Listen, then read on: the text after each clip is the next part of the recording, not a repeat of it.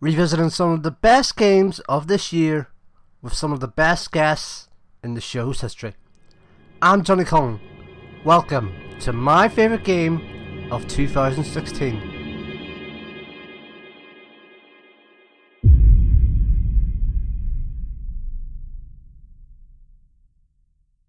Hello. You look nice. Well, I say that, but I can't see. But hey, it is words of encouragement. Anyway, welcome to my favourite game of 2016. Last year, we did my favourite game of 2015, which was meant to be a one-off special. But because there's been a serious lack of episodes from the show since Season 4 ended in August, which I'll explain in part at the end of the show, and because doing this first time was fun last year, I brought it back for another year. Hooray! If you didn't listen last year, and if you didn't, I suggest you go check it out after we're done here. To catch you up in the premise, I've gathered up guests from across all 4 seasons of my favourite game to talk of their favourite game this year in bite-sized form, eschewing the usual format of talking of their favourite game ever over a full episode. Seasons 1, 2, 3 and 4 are represented, and you'll even hear someone who hasn't been on the show yet, but will be next year. Stay tuned for that near towards the end of the show. 2016 has been a very, very bad year. It's been a heinous year, let's be honest. Brexit, President Trump, the internet continuing to be an absolute cesspit of shit, and countless celebrity deaths.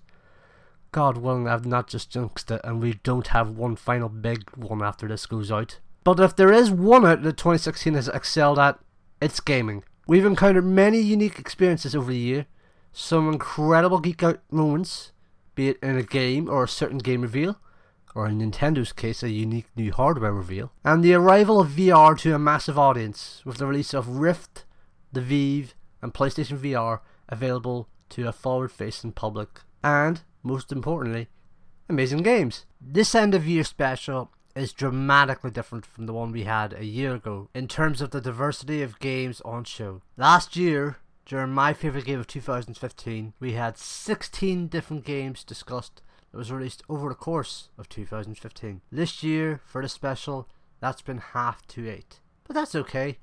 It's a shining example of how some games, more than others, have stood the test of time this year to be someone's favourite game of the year. An FPS on par with some of the best in its genre, and possibly one of the best FPS levels ever. An indie gem which takes its cues from themes of friendship, grief, and more. An action game which improved a lot from its first outing 4 years ago, continuing its influence on the stealth genre. A VR experience that has more in common with Valve's last Red Letter Day in 2011 than it may think. A dark tale of mystery and intrigue under the cloud of a somewhat dystopian future, in what is possibly the consensus indie game of the year. A trilogy climax from one of the best RPG series in recent times. A series given seemingly fresh life, having last had a jeopardizing product launch in 2012, and a game 10 years in the making. And no, not the one which once had verses in its name. So to kick off this special episode of my favourite game, here's Andrew Smith of Tango Fiesta developer Spilt Milk Studios to sum up a good chunk of 2016 in gaming, and in turn, talk of his favourite game of this year. Hello, this is Andrew Smith from Spilt Milk Studios, and I'm recording my favourite game for 2016. It's been a bit of an odd year because I've been so busy. My most played game has probably been the Command & Conquer 14 pack. For some reason I went on a bit of a retro binge with that, and I've been enjoying that most lunchtimes at work. I want to give a shout out to a whole bunch of games that I've really enjoyed. I haven't really decided on my favourite yet, and this is all with the caveat that I haven't played Last Guardian yet. I don't own Res Infinite, and I don't own Stardew Valley, and I have a feeling one of those might have been the winner. But I've played all kinds, and it's been a wonderful, wonderful year, especially for some really polished indie stuff. So things like Abzu, which is a gorgeous underwater adventure story-driven game. We've got Firewatch. We've got The Witness, which is the first game I've played through from start to finish with my girlfriend. Which is, really difficult, really interesting, really intriguing, with a few kind of key flaws that really bugged me too much for it to get the title. Overwatch, never played enough online to really appreciate it. Inside, fantastic game. Got a few annoying little quirks again, but absolutely wonderful, supreme atmosphere, beautiful storytelling. Starbound, Seraph, Street Fighter V, Doom. Those all get shout outs, but the real big ones, Super Mario Run, I can't really give it the award because I haven't played it all and it's too recent. No Man's Sky I was really looking forward to, and if I was to just give like an achievement award, I think I'd give that to it. Uncharted 4, fantastic game, really enjoyed it, except for one particular bit with exploding, let's say, mannequins. For anyone who hasn't played it, anyone who has, you'll know the bit I'm talking about. Oh boy. But yeah, cracking achievement again. Beautiful game. But if I'm honest, it's got to be between Dark Souls 3 and Titanfall 2. Bit mainstream of me, I know, but there you go. Res Infinite I genuinely think would be my favourite. I've played one level of it at GDC. It's absolutely incredible in VR. But also I guess it's sort of a re-release maybe. But anyway, so Dark Souls 3 and Titanfall 2, and I'm gonna have to go for Titanfall 2, I think. Acknowledged. Stand by for Titanfall.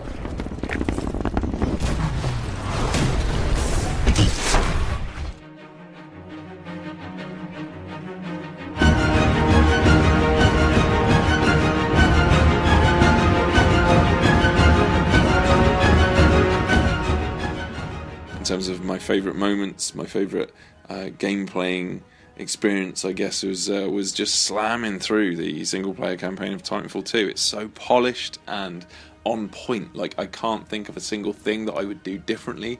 I can't think of a single bit that annoyed me. I can't think of a single time the controls let me down. I can't think of a single corner I didn't turn where something exciting was happening. And just the sheer thrill of it, absolutely fantastic. I mean, of course, there's that level. I won't go into details, but that's a real eye opener. But just the people more eloquent than me have said it before. They have it's a Nintendo-esque ability to just like pick up an idea, run with it wall run with it, shall we say, for a level, and then just throw it away and do something else. And it's absolutely fantastic.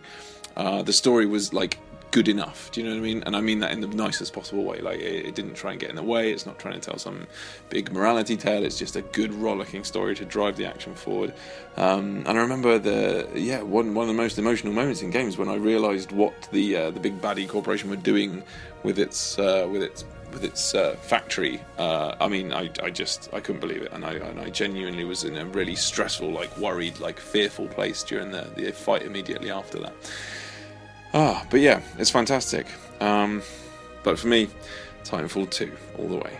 Much love.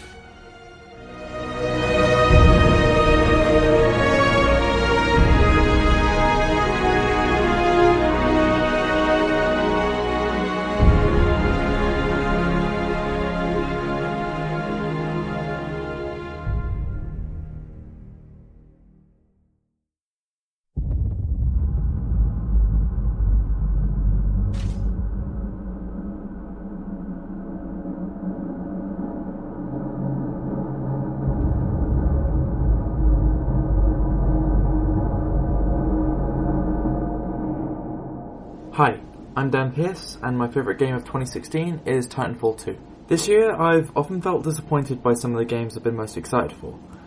I don't want to name names or be too negative, so I won't, but after playing Titanfall 2's public beta in autumn, I was sure that it was going to join that pile. It felt too twitchy, the time to kill was too short, and the spawning just felt bad for some reason. To me, Titanfall 2's beta felt like it had upset a lot of the progress that the incredible original had pioneered. Titanfall 1 blended Quake-style body propulsion and hip-firing with Call of Duty's tight controls and feedback. If you were smart, no one could get the drop on you, and there was nearly always a way to outplay opponents with quick thinking and finesse. Comparatively, Titanfall 2's beta felt cluttered and unfair. There were fewer opportunities to move freely without being instantly shot dead, and the speed versus power dynamic between Titans and pilots felt diminished, with Titans wiping me out the instant I was outdoors. I was almost ready to write the game off, but a few weeks later the reviews started to filter in. I spend pretty much all day every day on games Twitter, and I caved after about a week of reading constant praise for Titanfall 2. I figured that, if nothing else, if I picked it up, I'd be able to figure out why the Effect and Cause mission was as stellar as people were saying. I stopped just short of finishing the campaign in a single sitting, only putting it down so I could sleep and then immediately pick it back up again. It's the most Valve-feeling single-player campaign since Portal 2, and hands down the best FPS campaign I've played since the original Modern Warfare. It's perfectly paced, outright refusing to let you be bored with its set pieces and its array of creative tricks, and it elevates a cliched plot with a rock-solid structure and meaningful interactions, and it does so with brevity and charm, creating one of the most satisfying game stories I've played in quite some time. Each chapter brings its own unique quirk, expanding on a mechanic and dismissing it before it can become too familiar. Each of the game's bosses leaves an impression in a way that feels most reminiscent of a Metal Gear Solid game, and it, without a doubt, deserves to join the pantheon of best campaigns ever put to gaming, and if you play it for one reason, it should be that. However, they did fix the multiplayer too. I don't know if it's because I became more familiar with the game through the campaign, or whether it's down to what I'm sure was literally thousands of small tweaks, but Titanfall 2 is an exceptionally good multiplayer game, delivering me exactly what I wanted when the game was first announced. It's smart, it's responsive, it's fast, and importantly, there's almost always a way to get out of the line of fire and get the drop on someone else. I've not even touched Battlefield 1 since Titanfall 2 came out, despite enjoying both immensely. It's dulled other shooters for me in the way that Dark Souls dulled RPGs for me. It's bloody great, and frankly, it's too good for a year like 2016.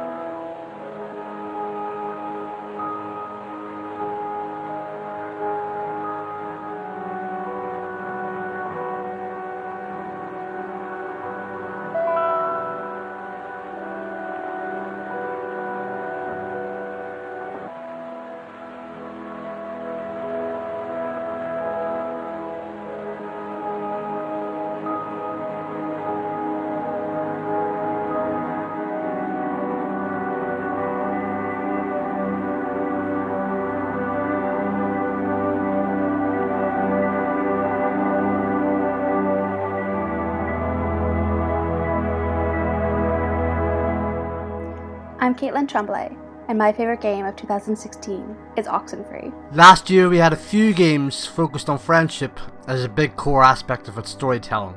One game that stood out on top of that pile was the game that ended our special last year, Life is Strange, which got a physical box release at the start of this year. Oxenfree from Night School Studio picked up that mantle as it focused on 4 characters and the intertwined relationships they have for the main character of Alex, whilst dealing with themes of grief, friendship and more, in a coming-of-age story that features overtones of creepy supernaturalism. As someone who has yet to play Oxenfree as of recording this, with my love of Life is Strange, it was my game of the year last year after all, considering I've seen some people bat around Life is Strange comparisons to it, this feels like something I could get into. In listening to Caitlin's reasoning for why she chose Oxenfree as her favourite game of 2016 before producing this special, I'm now going to pick it up the first chance I get. Don't believe me? Here's Kate on it. She sells the game big time. Oxenfree is gorgeous. It is smart. And it is incredibly creepy. All of the characters feel like real characters. It revolves around Alex, her newfound stepbrother, her best friend, the girl her best friend is in love with, and her biological brother's girlfriend, and their last attempt to have fun before some move away to college. Fun which happens to be on a deserted, haunted island. So my kind of fun. And make no mistake about it, this deserted, haunted island is absolutely, fundamentally terrifying. Oxenfree uses sound superbly, and has a distinct, stylized, somber art style to effectively put the player on edge constantly. I think it's so creepy, in part because the characters are so good. The voice acting in Oxenfree is some of the best I have ever heard. They feel alive. Their giggles, their friendly jabs at each other, their earnest reaching outs for sympathy and understanding, and their anger at betrayal all feel so real. And this is part of what makes teen horror movies so good. When your friend group starts to dissolve at the seams, you're not just being hunted by something evil. You're being hunted by something evil without the support and safety of your closest friends. Teen horror movies are always about friendship as much as they are about being massacred. So yeah, Oxenfree is horrifying, and it is best played at night with the sound very high up. Horror games are my bread and butter, and this game scared me. I even played it during the day, and it still scared me. But surprisingly, it's not the scariness of the game that makes it my favorite game of 2016. It's the emotion in it. The main emotional thrust of the game is Alex dealing with a grief that few people should go through, the death of somebody similar in age who they care about deeply. And while Oxenfree is absolutely about a haunted island and radio frequencies being tapped into by angry, vengeful spirits, it is also about mourning and trying to figure out how to move on in the wake of death. And I think that's it for me. Oxenfree is about grief. And not just individual grief, but collective grief. How does a group of friends mourn the loss of somebody together? The answer is by talking to each other, by supporting each other. After the loss of a friend, emotional tensions are high in a group of friends. It can be exhausting, it can be painful, but collective healing also gives you the most power and strength. Having been through this myself as a teenager, I can say for certain, mourning together and healing together is a tumultuous but empowering experience. And the main mechanic of Oxenfree is just that, dialogue. Yes, you move around and explore the island, find notes, and figure out the truths behind some terrifying mysteries. But while you're doing all of this, everything is driven by dialogue. So much so that one of the achievements in the game is to do an entire playthrough without speaking, except when forced to by key cutscenes. Having played many first-person shooters on the hardest difficulty, I can say for certain that this silent playthrough of Oxenfree was the single most difficult time I've ever had in a video game. Oxenfree is about talking to your friends, and talking to people who remind you of a hurt that you can't process and don't know how to heal from. It is about developing strategies for survival, physical, mental, and emotional, through communication. And it's about fighting and surviving, and doing so with your best friends beside you. Or not, if you want to play the game like a total asshole.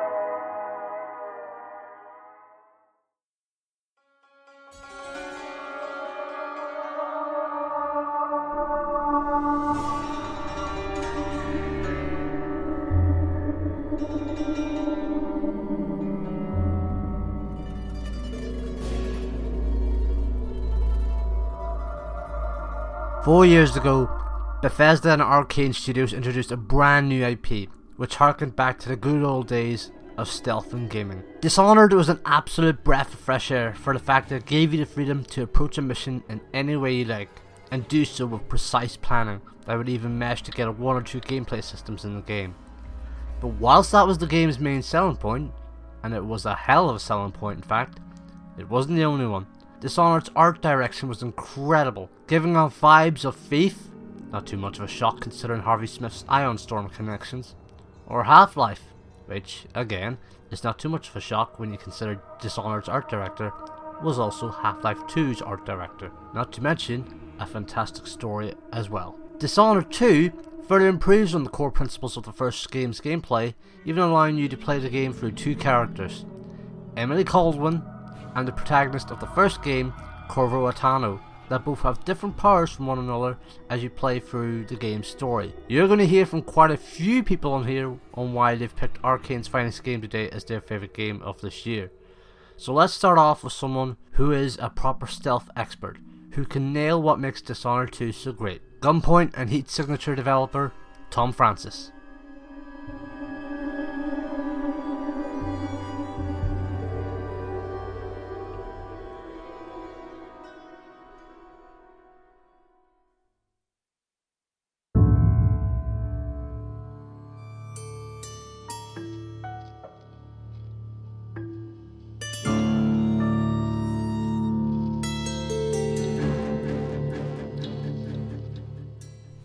I'm Tom Francis. I'm the designer of a game called Gunpoint, Floating Point, and Heat Signature. And my favourite game of 2016 is Dishonored 2. It's been a really good year for immersive sims / emergent stealth games. Games where you can either avoid enemies or take them out in interesting ways.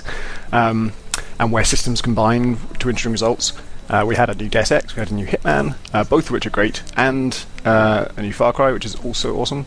But Dishonored 2 is better than all of them because it's actually a lot of those games have really rich and interconnected level design. But Dishonored 2 is the one that I'm on my 4th playthrough now, and every time I'm discovering new stuff. Every time I'm amazed at how much the levels support what I want to do and how much how viable the crazy playstyle I've come up with is.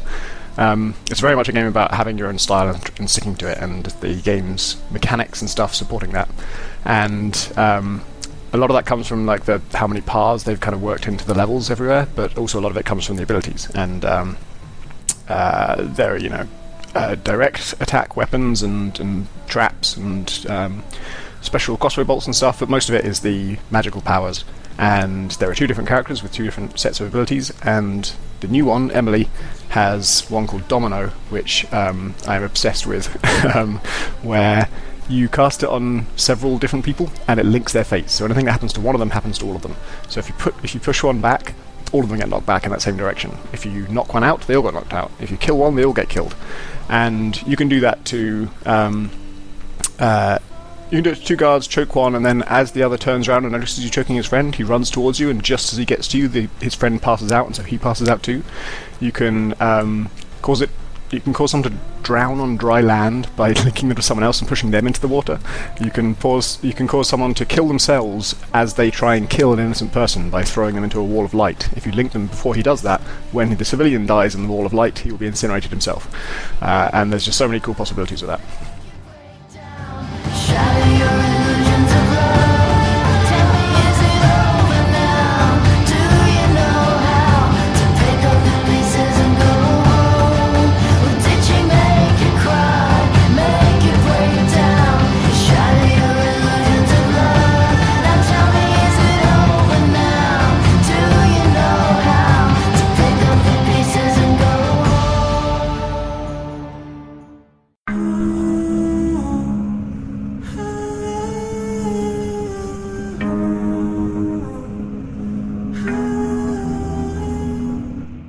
Hello, I'm Ed Stern, and my favourite game of 2016 is Dishonored 2. There were an amazing number of really, really good, interesting games that came out during the year, and I think I should play up my indie cred by going for something smaller or quirkier, and then thought it would be a bit predictable and kind of established developer to go for something for such a big, polished product. But it's just, the more I thought about it, the more impressed I was. It's so hard to get that stuff right. Almost any game is the product of so many different pairs of hands, certainly within a conventional studio system, let's say.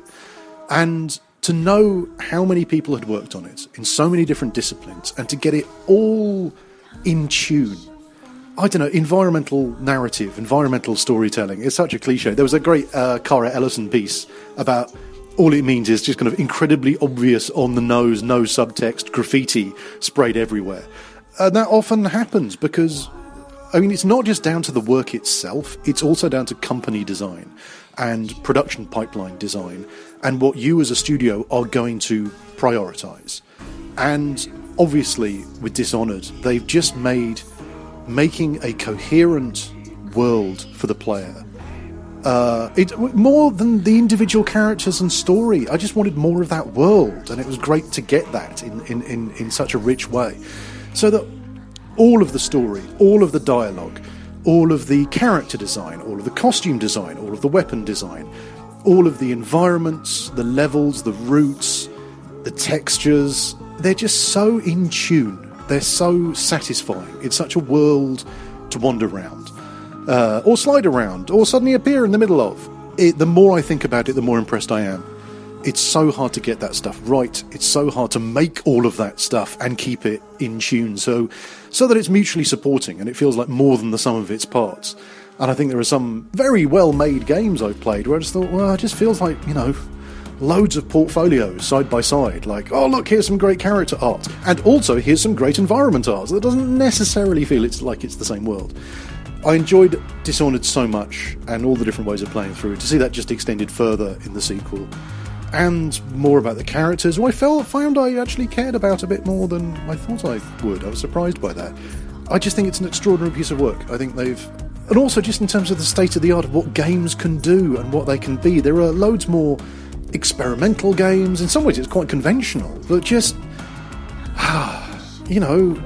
it's just an amazing piece of work, and I think it's the sort of thing that will stand the test of time, partly because it's just not a very common period, not period, it's not historical drama, but it just doesn't look like it's set in a computer game. It's full of things I've never seen in a game or in a film, and that's incredibly rare for games, particularly, I'm not going to say photorealistic games, because it's a very stylised, illustrated style game, but, like non-indie games.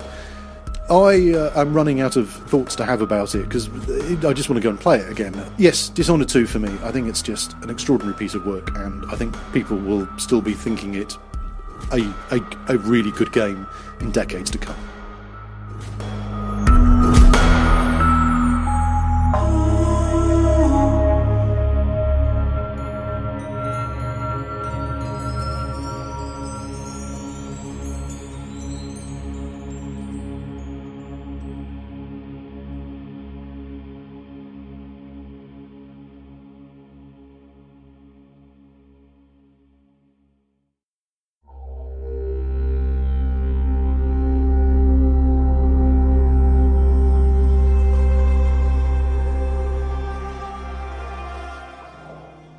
My name is Chris Avalon. I do a lot of writing for RPGs, and my favorite game of 2016 is Dishonored 2. Dishonored 2 is got a number of great qualities about it, but what I especially liked is that I feel like whenever I get a new weapon or ability, that weapon or ability could almost be an entire game in itself. And when I got the Outsider's timepiece in Dishonored 2, that was the moment where I took a step back and I was like, wow, this is essentially equivalent of a stealth portal gun. And they could have made a number of titles just on this amazing weapon / ability all in itself. And I think that's one of the hallmarks of Arcane's designs. All their weapons feel like they're not just something that does damage. There's something that you just use strategically. There are ways to help navigate levels. The upcoming Prey has a lot of good examples of that too.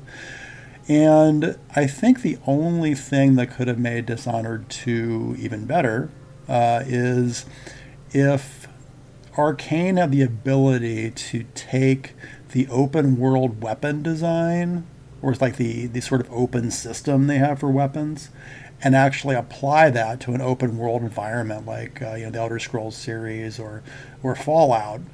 Seeing those weapons in a world where you can basically go anywhere and do anything, and then you have a bunch of tools like that at your disposal, I think that would be a fantastic game of 2017. Are you listening, Bethesda? Unite those two design methodologies and you'll have a super clear win. But that's my favorite game of 2016, Dishonored 2. Check it out. It's cool.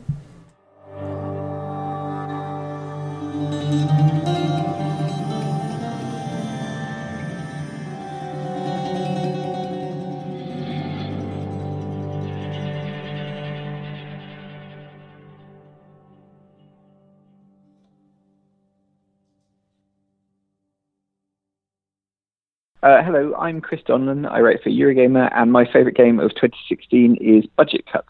For VR experience, Budget Cuts is a game that, I'm looking at videos of it, full disclosure, I don't have a Vive, so I've not played it, may have a lot more in common with Portal 2, the last game Valve put out that wasn't Dota 2, then it may think, not sorry.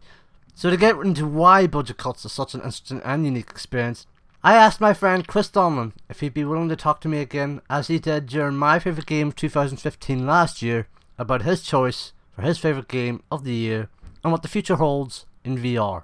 Also, the soundtrack for Budget Cuts seems to be nowhere in sight, so here's the James Bond theme on some sort of loop in its place.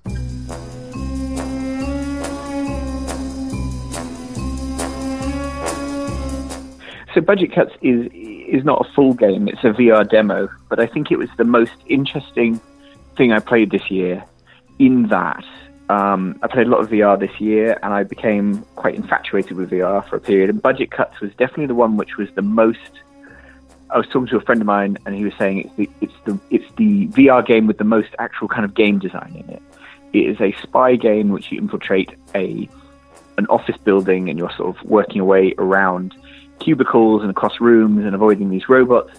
But there's something about the way they've constructed this world to make the most of room scale VR. So it's a Vive game, however you want to pronounce it. You walk around a small space, you teleport from one space to another with a sort of by firing a projectile which has a bit of physics in it. So it's like lobbing a tennis ball across the room, and that opens up another portal where you can move to. So they've solved a load of problems about traversal in VR games. And then when you're in that world, you have the two Vive controllers, so you're interacting with things, you're picking up grates and pulling them off the wall and poking your head through. Combat is here that you have like a bunch of knives which kind of you keep in a storage thing on one hand, and you can pluck them off the storage thing and then lob them at robots, and it's all just really tactile and incredible. Yeah, and it doesn't outstay its welcome.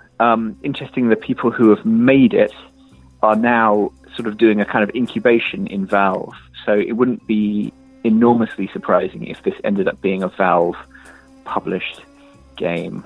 I mean, I don't really understand the way Valve thinks. I don't think anyone does, so you never know what's going to happen. But it feels very Valve-ish already in that it's just taken a bunch of complex problems VR Space had to build a game within VR Space, and it's really solved all of them. It's kind of amazing, and it's even though Vive is a pain and VR is pain, to tell the truth, this is the one game you should try and check out if you're interested in where VR could be going in a best-case scenario. When I first saw the trailer of it, when you were telling me that it was Budget Cuts, it did seem like it did have that Valve feeling. Like it looked slightly aesthetically familiar in ways that reminded me of Portal in a way. Yeah, I think that's true. I mean, obviously it does have portals in it, so it has portals as you traverse around. I think they are rimmed with blue light, so there is a lot of kind of cues for you to pick up from Portal.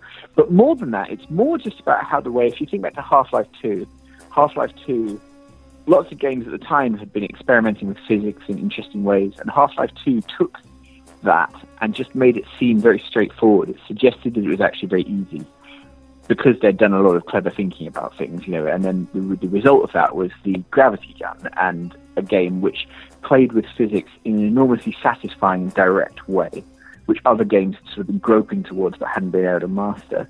And I think Budget Cuts is the same thing. It's dealing with it's solved a lot of problems about your presence in a game world, and it's sort of found a way to make that stuff fun. Everyone I know who's played Budget Cuts has banged their head on the floor while playing it, because there's a moment where you have to look through a gap in a ceiling tile, and everyone I know has lost track of where they are and smacked their head on the floor at that point.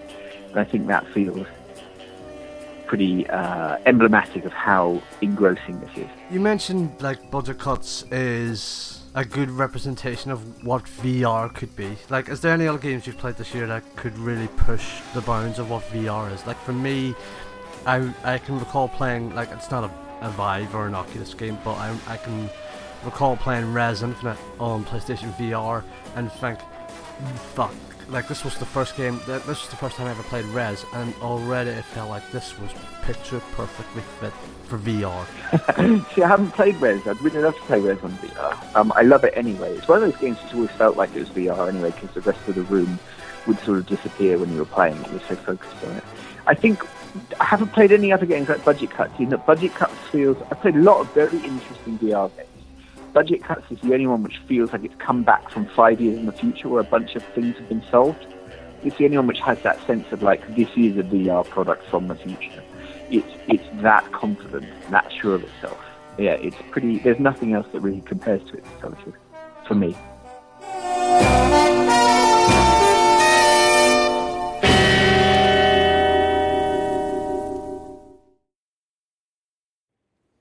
In addition to our holiday lineup, we are also investing in new IP, familiar franchises, and continued investment in Xbox Live. I'm excited to share a selection of our games from our 2015 portfolio and beyond. I believe these games highlight the breadth, depth, and diversity of our gaming portfolio. Let's start with the game from an incredible studio. Their first game was one of my favorite games of all time. It debuted on Xbox 360 and went on to win Game of the Year honors. This is a first look at what they have been working on for the last 4 years, and it will debut on Xbox in early 2015.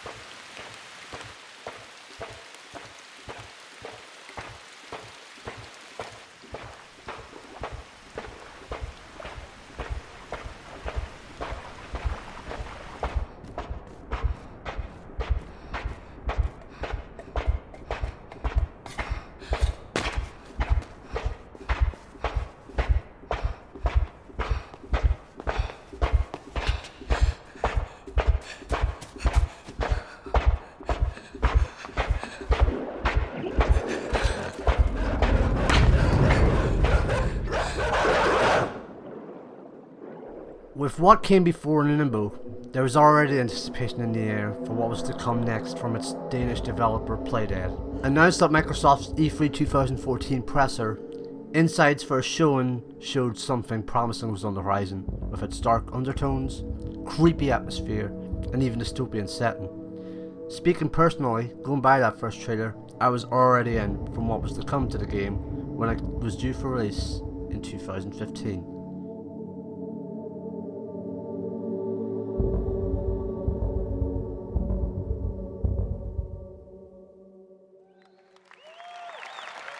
But after that trailer, there was complete silence on it for 2 years.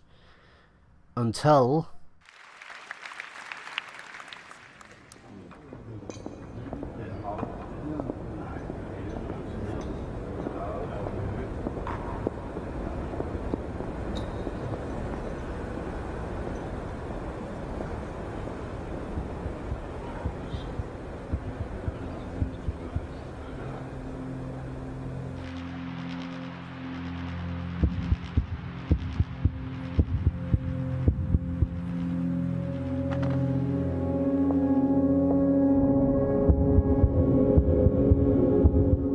E3 2016 was our first look at Inside in 2 years.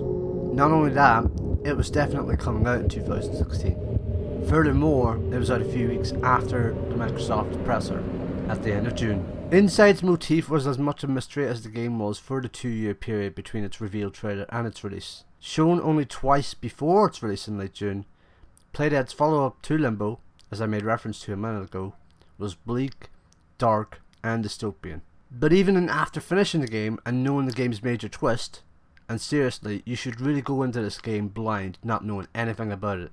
It makes the experience that bit more special. There's still an element of it that's still mysterious and curious of it, that really doesn't get explained, even at the end. Regardless though, for the 3 and a bit hours you do play it for, Inside has you grabbed. Its atmosphere is incredible, a soundtrack that is just excellent, and is a straight up worthy successor to Limbo in every possible way, gameplay wise.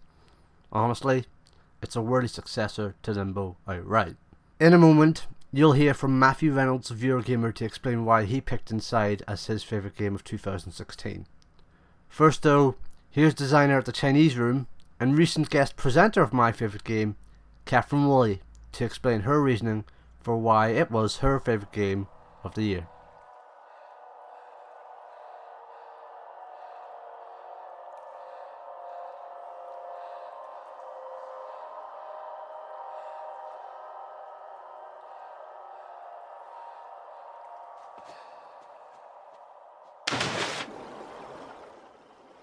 Hi, I'm Catherine Woolley.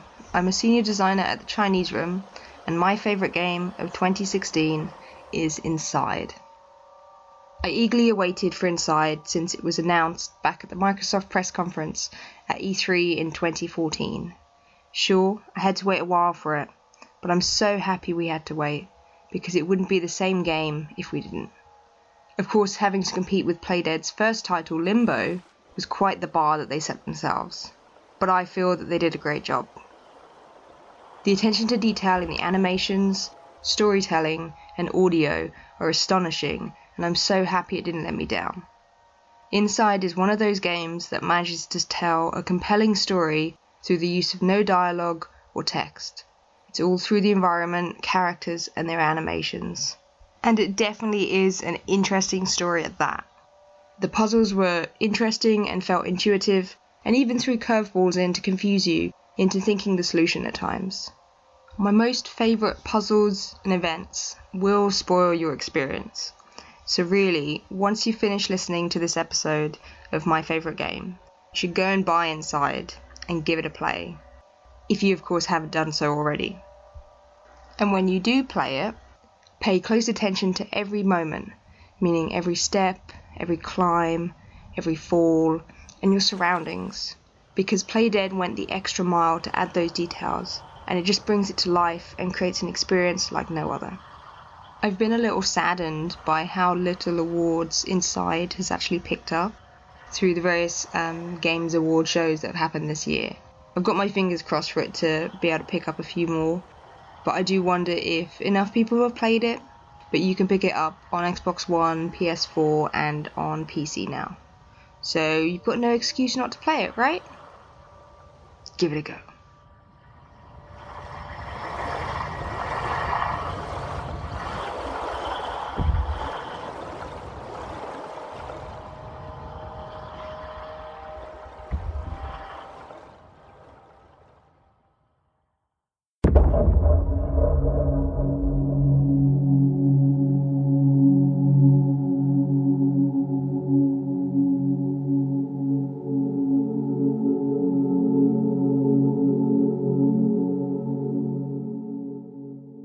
I'm Matthew Reynolds, and my favourite game of 2016 is Inside. So I think when I contributed to this in 2015 with Undertale, I said this was a game that you should go in without hearing much about it all, so it's not spoiled for you.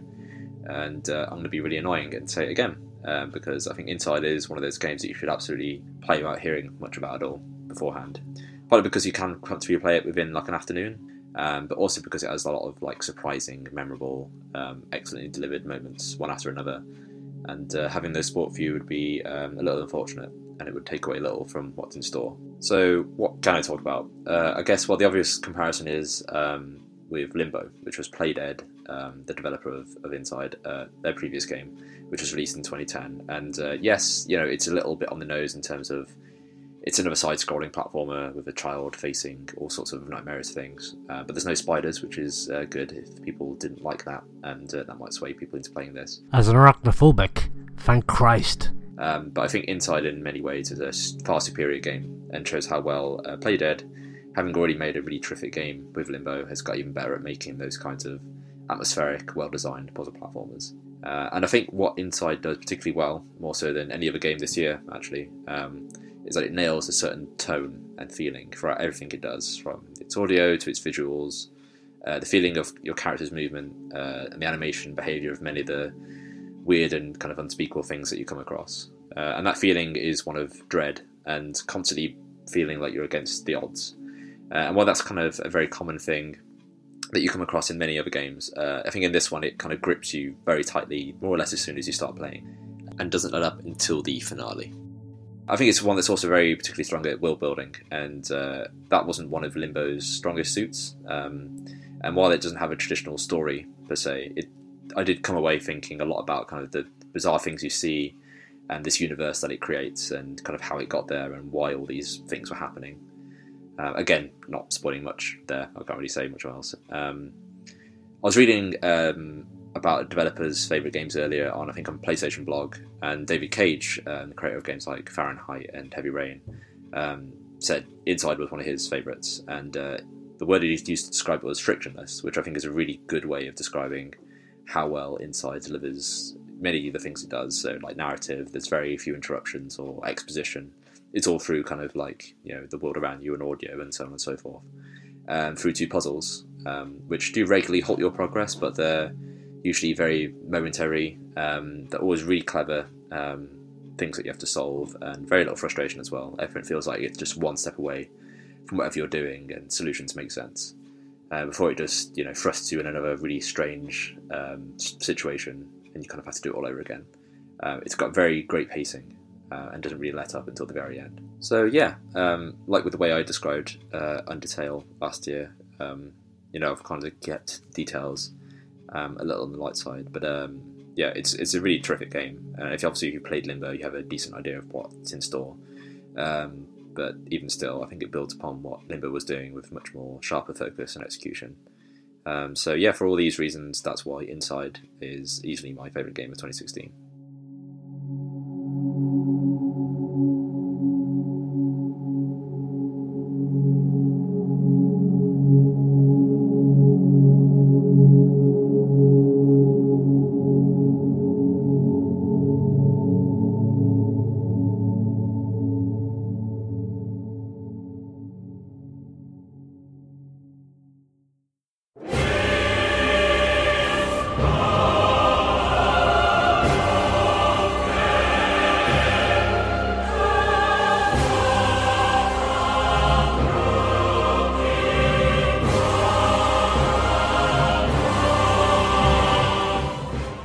My name is Tom Bramwell. I work for a digital agency called Greenlit Content, and before that I was editor-in-chief of Eurogamer and head of writing at Riot Games. And my favourite game of 2016 is Dark Souls 3. What was planned to be a trilogy closer to what has been one of the most popular and influential series of RPGs in recent times, maybe even ever, Dark Souls 3 had a lot riding on it. Dark Souls 2, while still critically successful, was panned by series fans for not being a true Souls game. Souls 3 also saw the return of series creator Hidetaka Miyazaki, who went on to become From Software president since the first Dark Souls game, not to mention his focus elsewhere last year on PlayStation 4 exclusive Bloodborne. But could Souls 3 live up to that rarity of being a trilogy closer that lived up to anticipation? And could it be a game that was worth existing in the Soulsborne universe? Here's Tom to explain more and why it's his favourite game of this year. Perhaps despite reasons to the contrary. Oh, and by the way, apologies for the audio. Even by Tom's admission, it's not the best. Many years ago at Eurogamer, we needed someone to write a Christmas end-of-year piece about From Software's legendary Dark Souls. Everyone else was tied up with their own pieces, so even though I was still stuck in Sen's Fortress, 25 hours into the game but unable to advance, I wrote a crap little love letter to it anyway. I was a total noob. I didn't understand weapon scaling, so I was grinding all these levels and putting them into health and endurance because I thought I just needed to find better weapons rather than to improve my existing ones. It took me weeks to beat the Capra Demon on my original run, and when I first wrote about the game, I'd never even seen Anor Londo and was still using the Drake Sword. Since then, I've gotten married, bought a house, changed careers and had 2 kids, and somehow I've also mastered Dark Souls. That is to say, I can now get to Ornstein and Smo in 2 or 3 hours. The Capra Demon barely touches the sides, and I can speedrun Sen's Fortress without swinging my sword. Oh, and my sword isn't a sword, it's a Black Knight halberd. I still find the games challenging, but my progress is very steady, an unstoppable flow propelled by muscle memory and Seath-like levels of arcane knowledge. Obviously then, I was extremely excited about Dark Souls 3, and have spent most of this year playing it, watching other people playing it, and listening to podcasts about it. And I guess, like a lot of superfans, I feel conflicted about the thing I love. It's my favourite game of the year. It has more character and imagination in one short stretch of level design than most games have in their entirety. But I also think it's the worst Souls game I've played. Now, I am no Vati Vidya or Bonfireside Chat. My appreciation of these games is generally built on mechanics, art and design. Once I finish them, I then enjoy learning about the lore from people who have passion for that. By the way, the fact that these games have inspired numerous devoted subcultures, like the YouTube lorsters, is a great illustration of their phenomenal depth. So my original playthrough was pretty much just a wide-eyed run through with my usual favourite weapons and playstyle. As I went, I knew the art of Dark Souls 3 was some of my favourites in the series, but in every other respect I was left wanting. Mechanically, the feel of the game is dramatically different to previous instalments. For me, Dark Souls is about moving slowly into eerie fantasy scenes, shield up and sword ready, gradually learning and then overcoming. Most of the enemies you encounter are slow moving, or will be standing still, just waiting for you, which gives the game a very particular atmosphere. If you can get the jump on them, you can unleash terrible flurries that keep them suppressed until their life bars are extinguished. Dark Souls 3, in contrast, is a game of fast-moving enemies, often spread out in patrols, and changes to a character attribute called Poise vaguely explained in previous games but crucially important, mean that your attacks are too easily interrupted, so combat becomes much more about dashing around and dodging. Of course, it's a sequel's right to change how things work. I wish more sequels had the guts to do it, rather than serving me reheated concepts. But I don't enjoy this alternative set of ideas nearly as much. I feel much more fragile and frantic in combat in Dark Souls 3, even when I know exactly what I'm doing. I also found Dark Souls 3 a much less interesting place to be. There are some great areas in here. I particularly enjoyed the Cathedral of the Deep and the latter sections of Lothric Castle, but I found nothing to rival Dark Souls' signature areas. As much as I'm not a lawster, I think part of the reason the world doesn't work for me is that it goes out of its way to remind you about the first Dark Souls at every turn, but then fails to learn from its example or offer a meaningful alternative.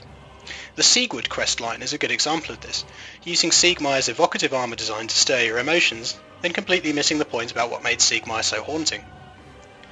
The world design of Dark Souls 3 arguably makes the same mistake at much grander scale.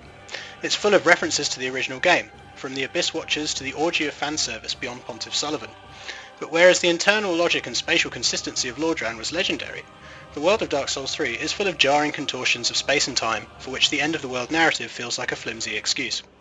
The forced teleport that precedes the fight with the Dancer of the Boreal Valley is particularly awkward.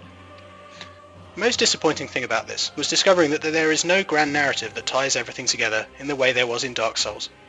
Or rather, as the Bonfireside Chat podcast has outlined in fantastic detail over the last few months, it's that there is enough evidence to link just about everything to just about everything else, but not enough to cement any of those ties, leading to an abundance of tenuous lore theories that ring, for want of a better word, decidedly hollow.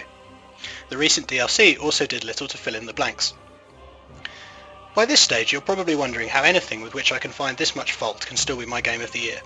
It's a fair question, and I think the answer lies in the distance between other games and the Dark Souls series. Because even in a Dark Souls game where I find the combat much too intense for its own good, there is still nothing quite like the perfectly timed evasion that allows you to backstab a towering foe. Because even in a Dark Souls game with too many forgettable levels, there's still the teasing approach and eventual infiltration of the Cathedral of the Deep, the sight of the giants and the rafters, and the knowledge that you will have to master this extraordinary environment.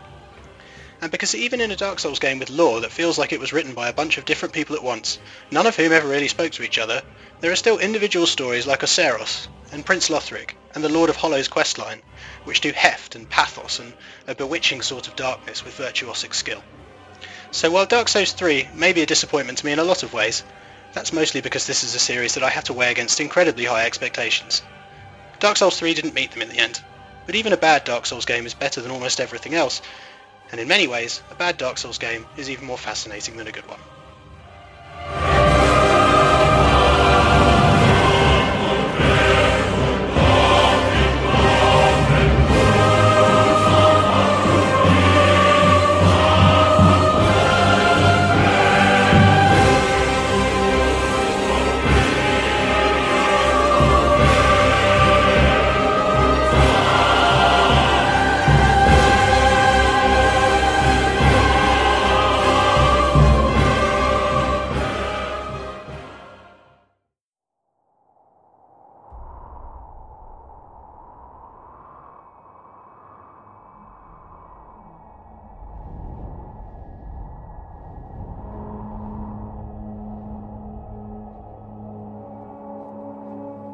We're up 47.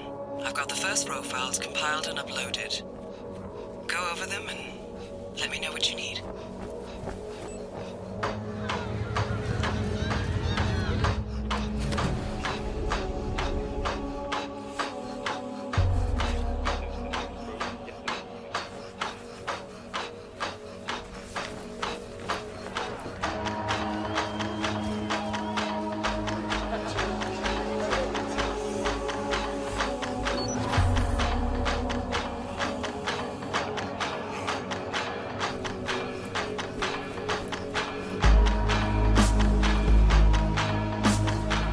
IO Interactive went back to the drawing board in 2016. It had been 4 years since Hitman Absolution came out, a game that was critically panned by critics and fans alike for steering too far away from the Hitman formula. Although disclosure, I kinda liked Absolution. Anyways, at the same time, Square Enix Montreal were still in the early stages of planning their own AAA take on the series. Fast forward 4 years later, Square Enix Montreal were refocused onto mobile games, putting out the popular Go series of games, which included its own take on Hitman. IO, meanwhile, decided to take a look at what made Hitman great in the first place. What it fell upon was, after some skepticism pre-launch, and a change of release plan, a few times in fact, not only the best Hitman game since 2006's Blood Money, but also possibly in itself, the best Hitman game ever. In a moment, you'll hear from VG247's Alex Donaldson on it. But first, here's Dan Teasdale of 100 Foot Robot Golf developer No Goblin on why Hitman is his favourite game of 2016.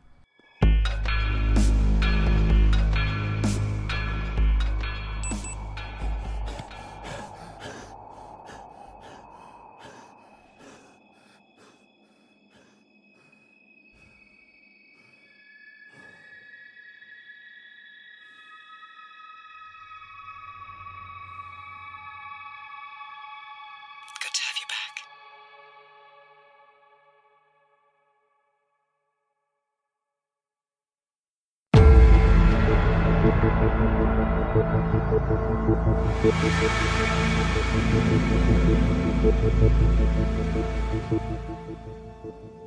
Hi, my name is Dan Teasdale, and my favorite game of 2016 is Hitman, the all caps one word 2016 experience of Hitman that came out this year.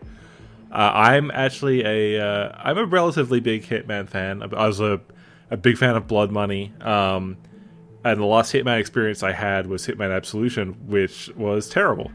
And was basically a linear cover shooter where you were shooting sexy nuns for some reason. It didn't feel like a Hitman game, and I feel like Hitman fans and myself to a degree were kind of thought that Blood Money was going to be the peak forever of the Hitman franchise, of this game where you have this small contained sandbox of an area, and you have to go in and find a way to hit some men in this area, and you could do whatever. Obviously you couldn't do whatever you wanted, but you had this huge, rich tool set of things you could do to take people out.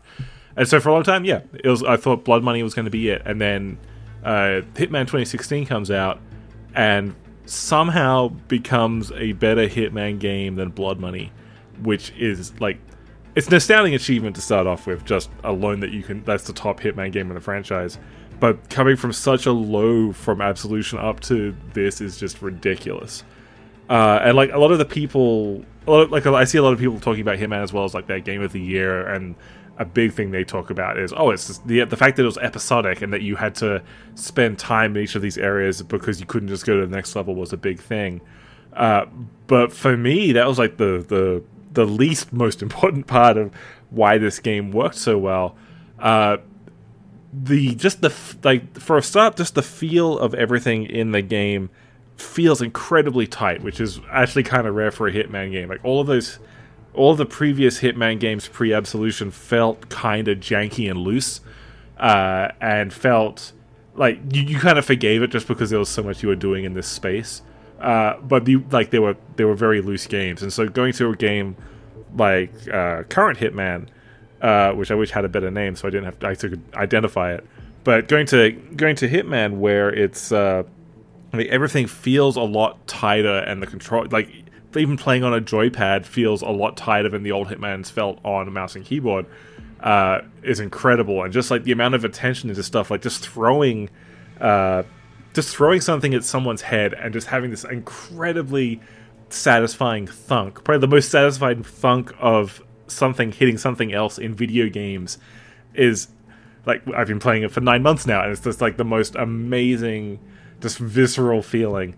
But on top of that is, I think, what the real thing that makes Hitman shine, in that you go into a level and these opportunities come up which basically guide you through different paths that you can take, which solves one of the big problems in Blood Money of not really knowing where to go, or not knowing where all the secrets were.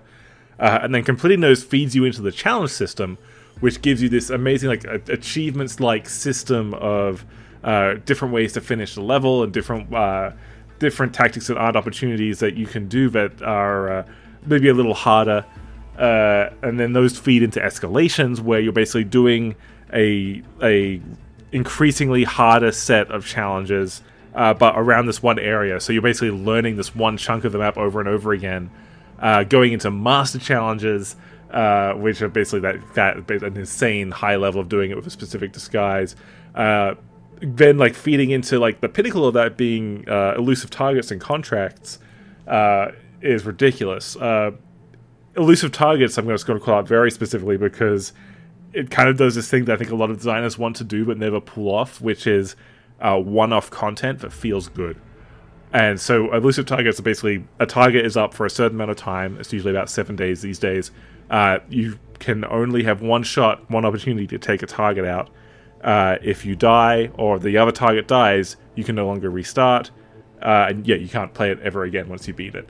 And like all of these usually feel terrible once you're in a game, but they've made it feel like a spectator sport to the point where like Panda and I actually stream out elusive targets whenever they are now, and we have this like small audience that follows us as our hitman guy, who we call Chefo because he always plays as a chef, goes through and hits men, like does it at this kind of event television, which is really weird to be saying for a Hitman game.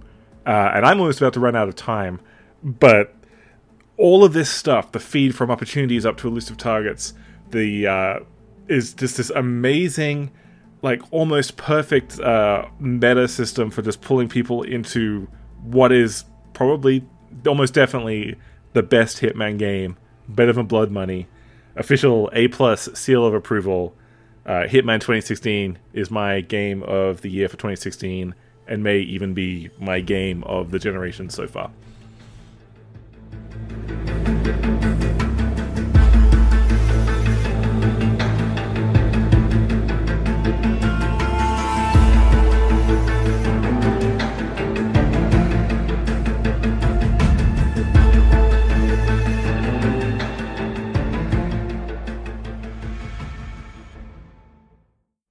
Hello there, I'm Alex Donaldson, and I am a features writer on VG247.com and the publisher of RPGsite.net, and my favourite game of 2016 is Hitman.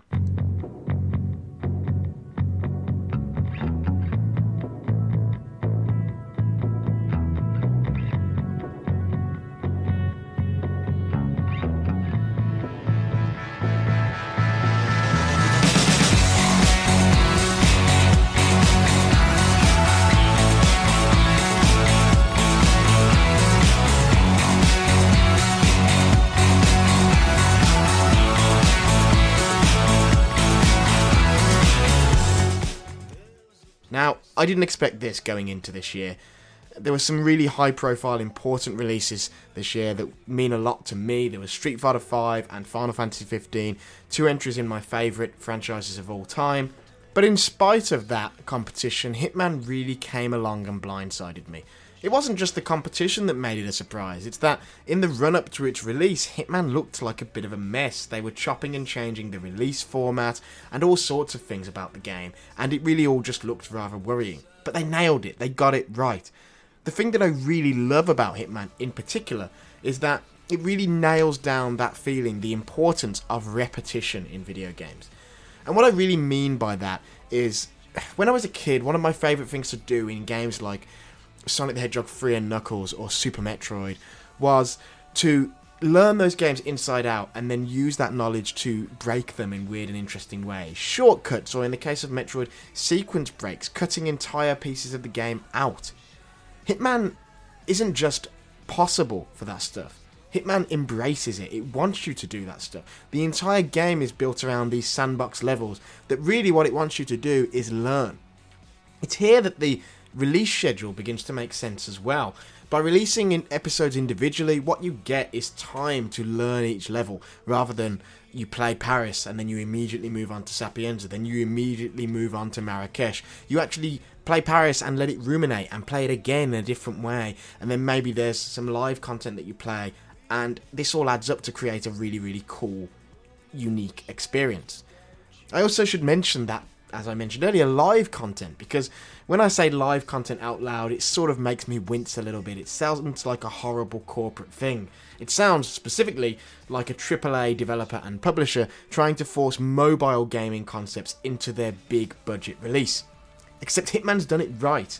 The live content really adds to the game. The fact that it's limited actually makes it better. It makes it more interesting. The elusive targets, which you only get one shot at doing, are fantastic because the whole idea of them is you get one shot, one opportunity, mom spaghetti, all that. But the big deal is that's where you test the knowledge you build by replaying the main mission targets over and over again. And that's really clever. On top of all that, the game has a real sense of fun. I mean, this is a game where you can push a toilet onto a man's head to kill him, or you can dress up as a scarecrow and scare people and use that to unnerve somebody so he goes and smokes some cigarettes that you laced with LSD or whatever. There's a lot of really cool and interesting things about how it works, but also it just knows how to have fun, And I think that's something that is often all too missing from games. They can often be too clinical, too serious. And Hitman just says, this is a series about a bald man who chokes people out and dresses up as people, and nobody ever seems to really recognise that he's not the person that they think he is. And so they have a bit of fun with it. They get a bit silly with it, and so I adore it. The big thing to me is really that while this is very much still Hitman and still recognisable as the same series that came before, this also feels like something fresh and new thanks to the way they've implemented the game. And also the fact that they're now going to move on to Season 2 next year, but keep the same framework and the same unlocks carry forward and all that. That's really interesting also in itself. It's exciting, it's different, and it's a bloody good video game. I have some honourable mentions for the likes of Overwatch and Street Fighter V and XCOM 2 in particular, but Hitman, there was really never any other choice for me. It's a tremendously fun game, it's very special, and I can't wait to see where it goes in 2017. So yeah, Hitman is my game of the year for 2016.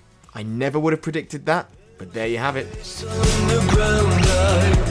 I go to hide my fears away in the electric glory of an eternal day. 'Cause you left for the shadows without me. Yeah, you didn't even say goodbye. Didn't have a chance to die by your side.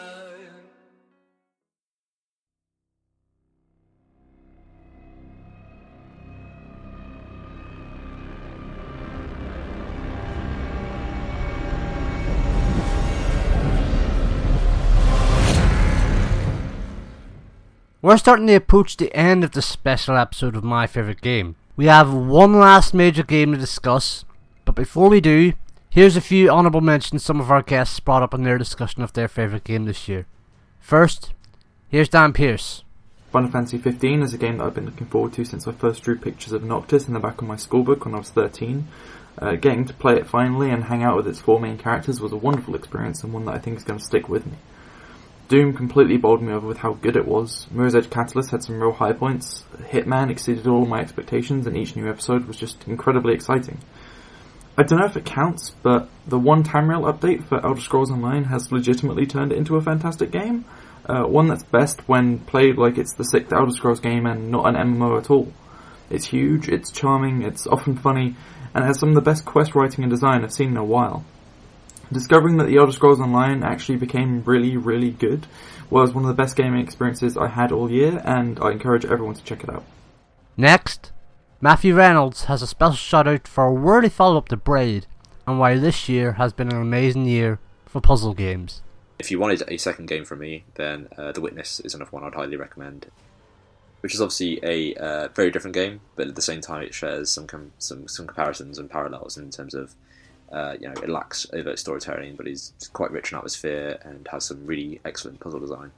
So I guess for fans of those sorts of experiences, then 2016 hasn't been a bad year. Next, Andrew Smith on the biggest gaming phenomenon of the year. Special shout out though to Pokemon Go, the first Pokemon game I've played since Pokemon Snap. The first Pokemon game you could say I've actually played at all. I'm really looking forward to my first proper sit-down Pokemon game being the Sun or Moon on my 3DS. But played a lot of Pokemon Go, absolutely love it, and what a moment for games and society. Like genuinely a bit of a watershed.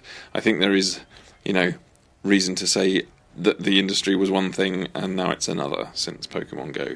Catherine Woolley next, with a few mentions of her own. Firstly, I wanted to give a shout out to The Witness, which I only started playing recently, but the design of some of the puzzles is stunning.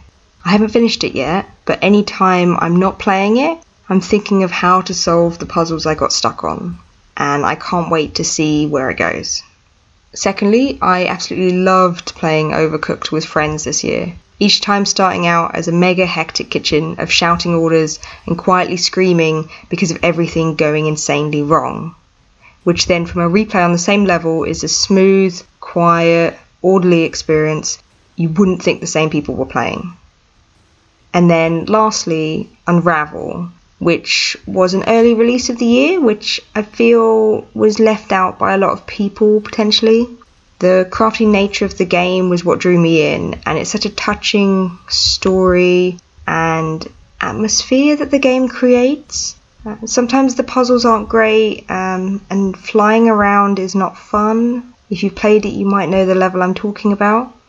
But I love picking up every now and again, playing levels that I haven't finished yet. And I even made my own Yarny. It's such a nice little game. Finally, Tom Francis with a game that he talks as much about as he did Dishonored 2, to his own admission, in a dramatic departure for the Far Cry series. I'm going to give an honourable mention to Far Cry Primal, because I think that might be... Yeah, I think that is my second favourite game of the year, and I bet no one else mentions it. It got weirdly ignored. It was sort of seen almost as like DLC for Far Cry 4, like the way Far Cry Blood Dragon was for Far Cry 3, but it's I think probably the best Far Cry game. It is still basically about taking down outposts, which is always my favourite thing in Far Cry 3, 4 and this, and those are some of the best stealth gameplay ever. It's open world, and so you're approaching these outposts from any angle you like. You scout them out, you tag enemies as you do in the other Far Cry games, and that process of like scouting out and coming up with a plan and figuring out how you're going to get to how you're going to pick off these enemies one by one without alerting the whole camp is incredibly like methodical and creative and compelling and tense, incredibly tense. And they're so well designed this time. Like so many of them are like set into cliffs or something, so you can climb all the way and go all the way the long way around and to get to the top of the cliff to scout everything out from above.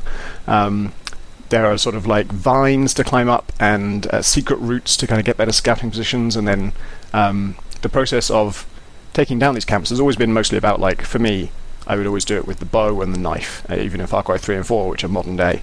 And in Far Cry Primal, it's set in primeval times, and so there are only bows and knives and like throwing spears, which is a great addition to that set. You have to, again, it's a game where you play it in your own style, but I strongly recommend not using the magic psychic owl and not using the pets. Pets are great to like tame and run around the wilderness with, but when you take down an outpost you shouldn't use them because they make it way too easy, and you also can't totally control whether they are stealthy or not, and so it's like the best outpost Far Cry, and Outpost is the best thing about Far Cry. And it's also astonishingly beautiful, just mind-blowingly beautiful. I don't think I've ever played a game that made me stop and take so many screenshots and just gawp at what I was seeing. It's just incredible, and it's not just like artistically incredible, but technologically incredible, and those two things being fused in an amazing way, like the things they do with the quality of light and mist to really like conjure that kind of prehistoric feel is just amazing. And there's one other thing that's amazing about it. I'm going to talk about this for longer than I am about Dishonored 2, because this one needs more defending. It is absolutely teeming with life, and they've kind of done this a little bit with all the Far Crys. Well, actually, not Far Cry 1, but Far Cry 2, 3, 4, and this all have some kind of like ecosystem going on where there's animals running around, and they've got better at it with each one, quite quietly. And this is the one where it's just absolutely crawling with life, and you can just sit. In fact, I did just sit in a valley and just watch it unfold for like 40 minutes. Packs of wolves hunting deer, and then groups of tribesmen encountering the wolves and getting into fights with them. Then a bear shows up and destroys them all, and then in the fight, one of the caveman throws or fires like a fire arrow at the bear and sets it alight, and now there's a bear that's on fire running through the jungle, setting fire to the jungle, and you can see the jungle burning other animals and then running off. It's just amazing to watch that unfold. And to crawl through that place at night is just a totally incredible experience, just terrifying, and it's more than any other game I can think of. It feels wild. And in a last-minute addition, in a brief clip, here's Question Games' Jordan Thomas to tell you why Darkest Dungeon, the game that you're hearing the music from right now, is his favourite game of 2016. Jordan Thomas, and my game of the year is Darkest Dungeon. I adore the way that everything is a trade-off in Darkest Dungeon. All power has a price. It combines the turn-based, party-oriented combat that I deeply love with a sort of Lovecraftian Cthulhu mythos that seeps into everything, down to the item design. Your characters slowly crack under the stress of actually adventuring in a subterranean lair and slowly become more like the monsters they're fighting. I highly recommend it.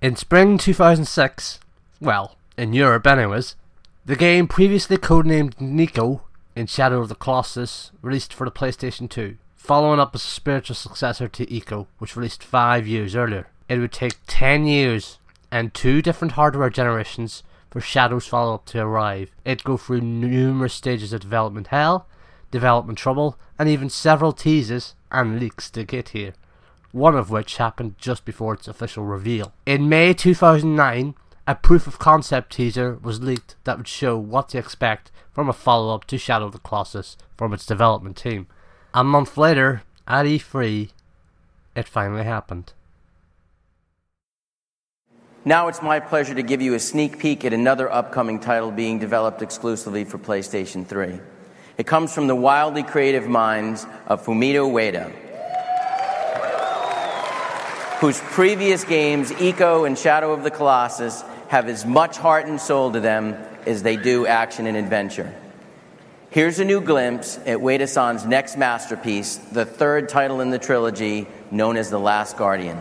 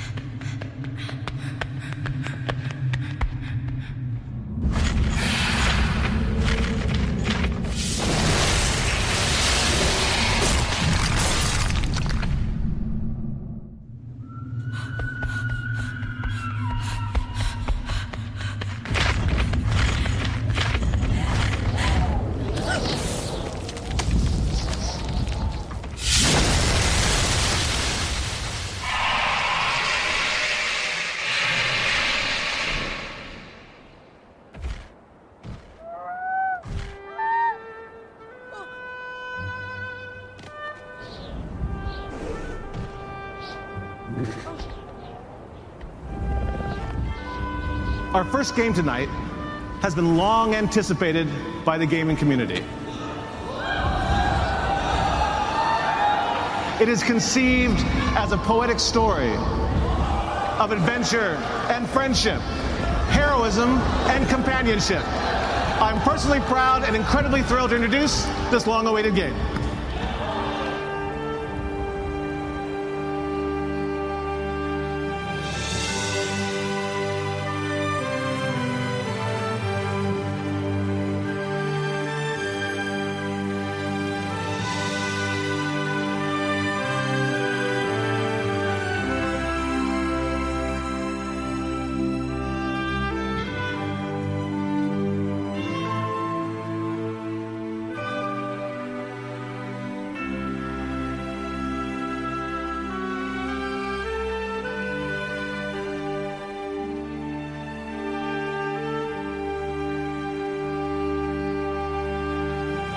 I could not be happier standing here today. You don't know how long I have waited for this moment to reintroduce The Last Guardian with first ever seen gameplay footage on PlayStation 4.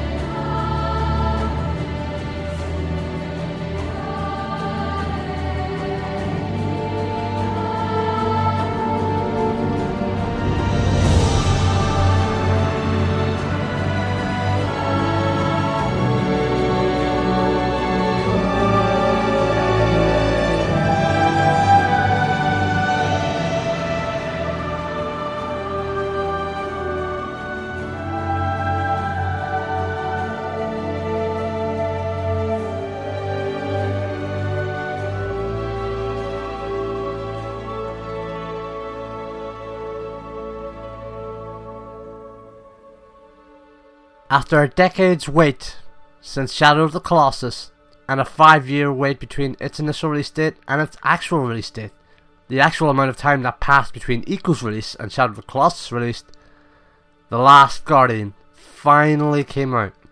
And after so many ups and downs in its development, including speculation on whether such development would continue, development staff departing Sony, and whether it could live up to said hype after so long, the question was, could it?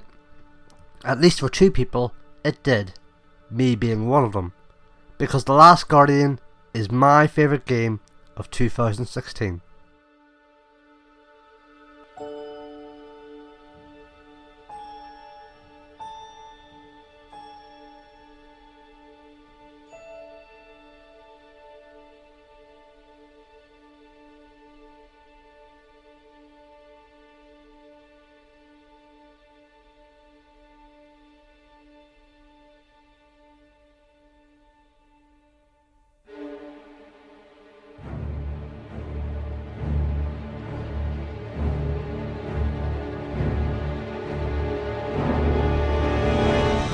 Finishing the game, and when the credits were rolling, I had full-on tears in my eyes, and actually properly crying at how the game ended. But in the same way Uncharted 4 did earlier this year, The Last Guardian had honestly one of the best endings in a game this year. Quite honestly, it also had one of the best endings in a game, full stop. A lot has happened to the world in the 7 years since the game was first announced, as well as to the team behind it. Team Ico as the collective is no more within Japan's studio in the same way Team Silent effectively broke up after Silent Hill 4. Fumito Ueda left Sony and founded his own studio in Gen Design, and the game transferred from its originally stated plan of a PlayStation 3 exclusive due for release in time for Christmas 2011 to being a PlayStation 4 exclusive released in time for Christmas 2016. And yes, the game does at times show its age a bit to a degree, and could be argued in some sense it's a PS3 remaster for the PS4. But biggest of all, yes, the camera and frame rate do hamper the game. But whereas with any other game I would rightfully slaughter this for, with such bad camera issues and frame rate issues, and it is still something worth criticising here, with The Last Guardian I didn't really care as much. Mainly because the experience overrided any negative experience I had with the camera and frame rate. Playing the game, all I could do was just coo and call Trico. as he pawed away at a barrel in the most adorable fashion. Just laugh at how petrified he was of water before he'd have to jump in, and make a massive splash, and how at one point just be impressed of how he'd spear enemy soldiers, that he'd look out for you as the boy to that extent. Look, I can talk to you about the game's amazing art direction, its utterly incredible score, its fantastic puzzles and great set pieces, but truly, the game star of the show is, and in hindsight always has been, Trico. There have been many games before that have raised the bar in AI companions and companionship stories, but, and while I realise what I'm about to say verges on hyperbole, I don't think I've ever encountered a companion as real in a game as Trico. His behaviourisms, the way he'll look out for you after gaining his trust, you as the player to develop the patience of a saint to get him to follow your orders. Basically, he is the living embodiment of a pet realised in a game to an unreal impressive level, and what should be, and is for me, an achievement in AI and character design in games. For me, Trico and the bond I developed with him during the game is what defines the experience of The Last Guardian for me. Credit to Fumito Ueda and the development team at Japan Studio, as well as Gen Design, plus the Sony higher-ups, for keeping the faith in the game after so long, when any other publisher would have cut their losses and bailed. Because 10 years since development started, The Last Guardian was worth the wait. And that is why it is my favourite game of 2016. But I'm not the only one.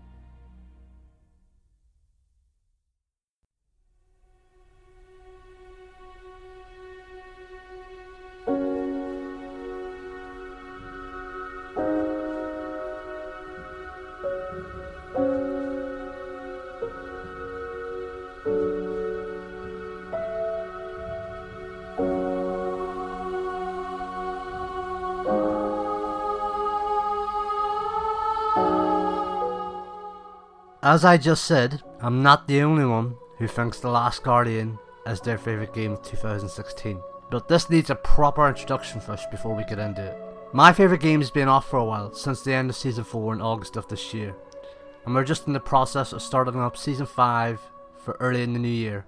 In fact, we have already recorded one such episode for Season 5. And it's from the person from that episode you're about to hear from now.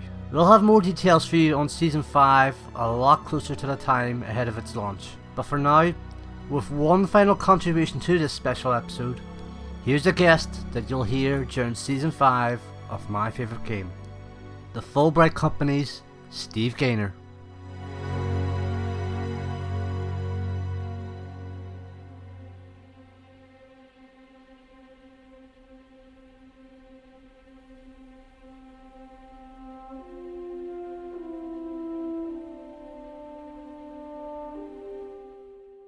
Hi, I'm Steve Gaynor, and my game of the year for 2016 is The Last Guardian. I was introduced to Fumito Ueda's games back when Ico came out in 2001. I had just moved to Oregon from Florida when I was, I had just finished my first year in college, and I think, like a lot of people, Ico really stood out for its tone and the presence of its world and the relationship between the two characters, that the player character and the companion character in that game. And The Last Guardian really continues a lot of what was unique to that game 15 years ago. And I think that it's a testament to the fact that, despite the Last Guardian being a huge technical achievement, despite Trico being just this incredible living creature that you're interacting with in this really authentic way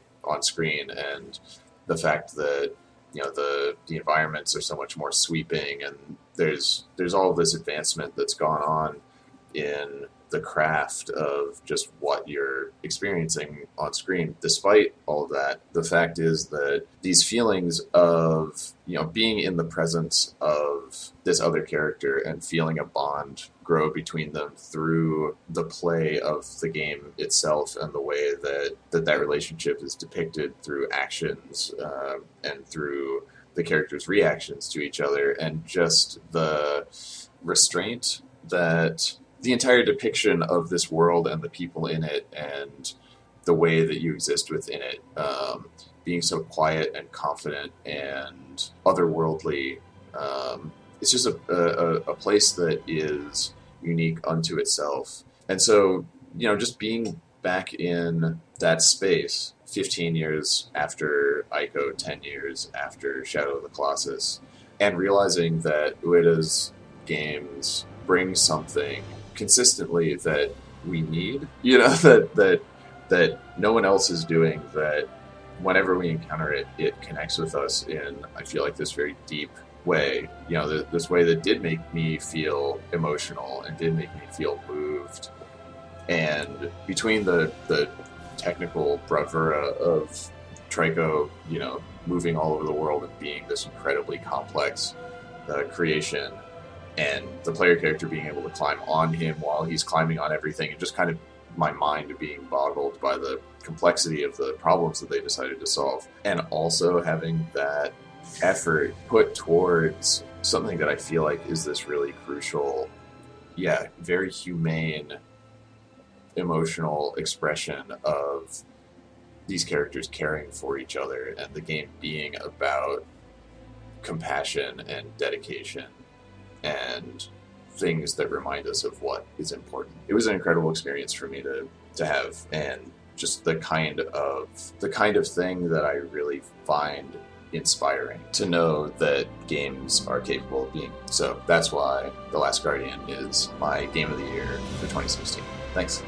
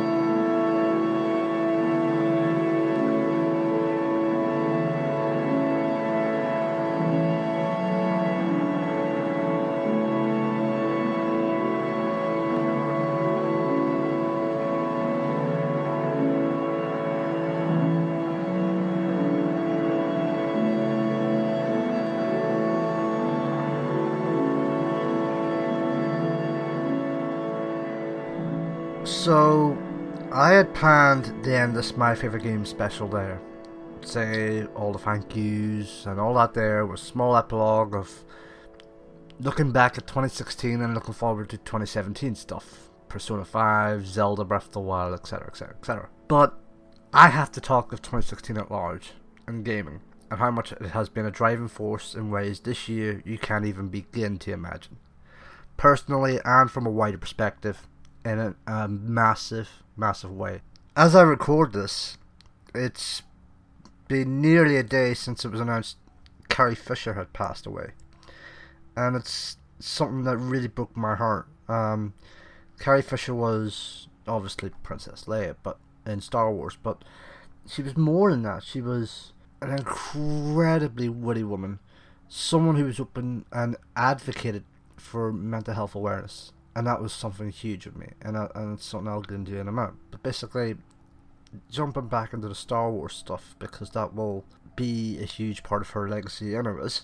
This can't be emphasized enough, in that her role in Star Wars as Princess Leia / General Organa in the new set of films helped play a massive part in what made Star Wars so incredible 4 decades ago, and even now in the new trilogy from The Force Awakens to Episode 8 coming next year. Besides the fact these were incredible films for their time, and even now, the one thing that connects Star Wars and games is one thing: escapism. They have helped provide escapism for people during bad times, and that for the briefest periods in their life, good or bad, they could picture being part of those worlds.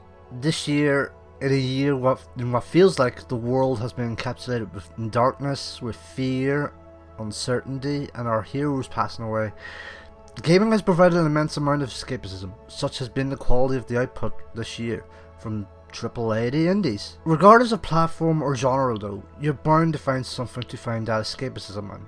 For me, I've said before on this show and elsewhere how much games helped me during the hardest period of my life, when my mother passed away during the latter end of 2014, and the escapism games provided, especially Metal Gear Solid 3. This year though has been incredibly tough for me, perhaps even more so than 2014. Until late September, though this was something I was aware of even then, I was fighting undiagnosed depression and anxiety, which exploded big time in 2016. In fact, it was why you didn't get any more episodes of my favourite game after season 4, despite a small mini season of episodes being planned in between seasons 4 and 5. I'm on the mend now, and despite a significant relapse in early November, early December, I'm getting there in the end. And I feel I'm in a much better place to provide season 5 of my favourite game next year. I'll get into more details about that in the new year. But when times got as bad as they did, games were a massive crux for me, and were a positive mental influence on me in numerous ways.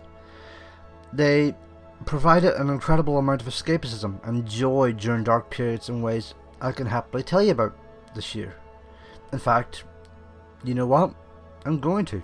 The fun exploration of Mirror's Edge Catalyst's gameplay, the joy of shooting demons using Doom's standard shotgun, being impressed at the diversity, the interpretations and personalities of Watch Dogs 2's main set of characters, driving the Australian outback in Forza Horizon 3 to another incredible soundtrack, cause and effect in Titanfall 2 and its incredible level and gameplay design. Enough said. Finishing Inside in one sitting, and how that was one of the creepiest experiences I ever had playing a game. Playing Rez for the first time and doing so in its entirety in PlayStation VR, with Area 5 and Area X being standout moments for me, particularly the latter in PSVR. It was something akin to a religious experience in my opinion.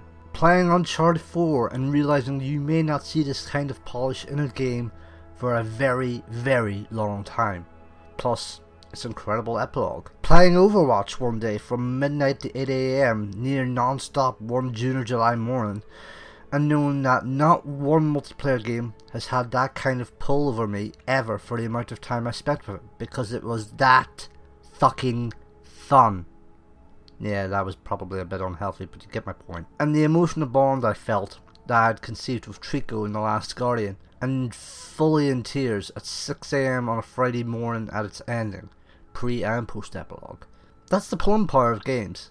In the same way Star Wars has had over the decades, games, their stories, their world building, their characters, everything else, have had incredible overtures to be able to help us escape from whatever bad stuff that has gone on, or had gone on, in someone's life at a certain point. In my lifetime, it feels like there have been 3 things that have provided that sort of escapism in major ways.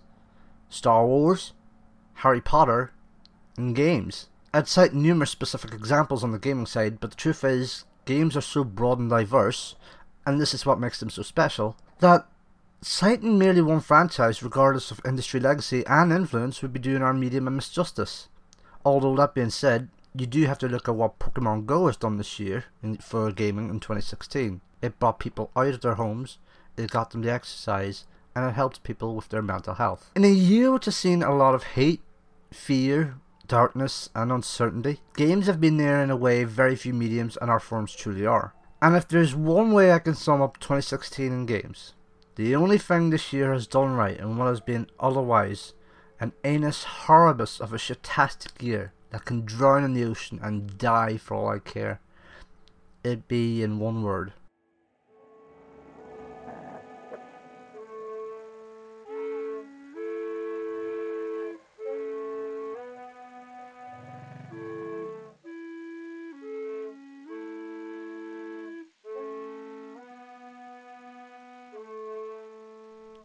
heroic. Because the world could always do with more heroes after all, even if they are video games. And with that, thank you for listening to my favourite game of 2016, and for listening to my favourite game in 2016. My thanks to the dozen or so guests who made this special possible: Andrew Smith, Dan Pearce, Caitlin Tremblay, Tom Francis, Ed Stern, Chris Avalon, Christian Donlan, Catherine Woolley, Matthew Reynolds, Tom Bramwell, Dan Teasdale, Alex Donaldson, Jordan Thomas, and Steve Gaynor. Special thanks also to Alex Moyet, Kristen Nillman, and Karina Abbott. Stay tuned for when Season 5 rolls out by following us on Twitter at MFG Podcast and by liking us on Facebook at facebook.com/myfavoritegamepod. We'll see you in 2017 for Season 5. Until then, have a fantastic new year. Bye bye.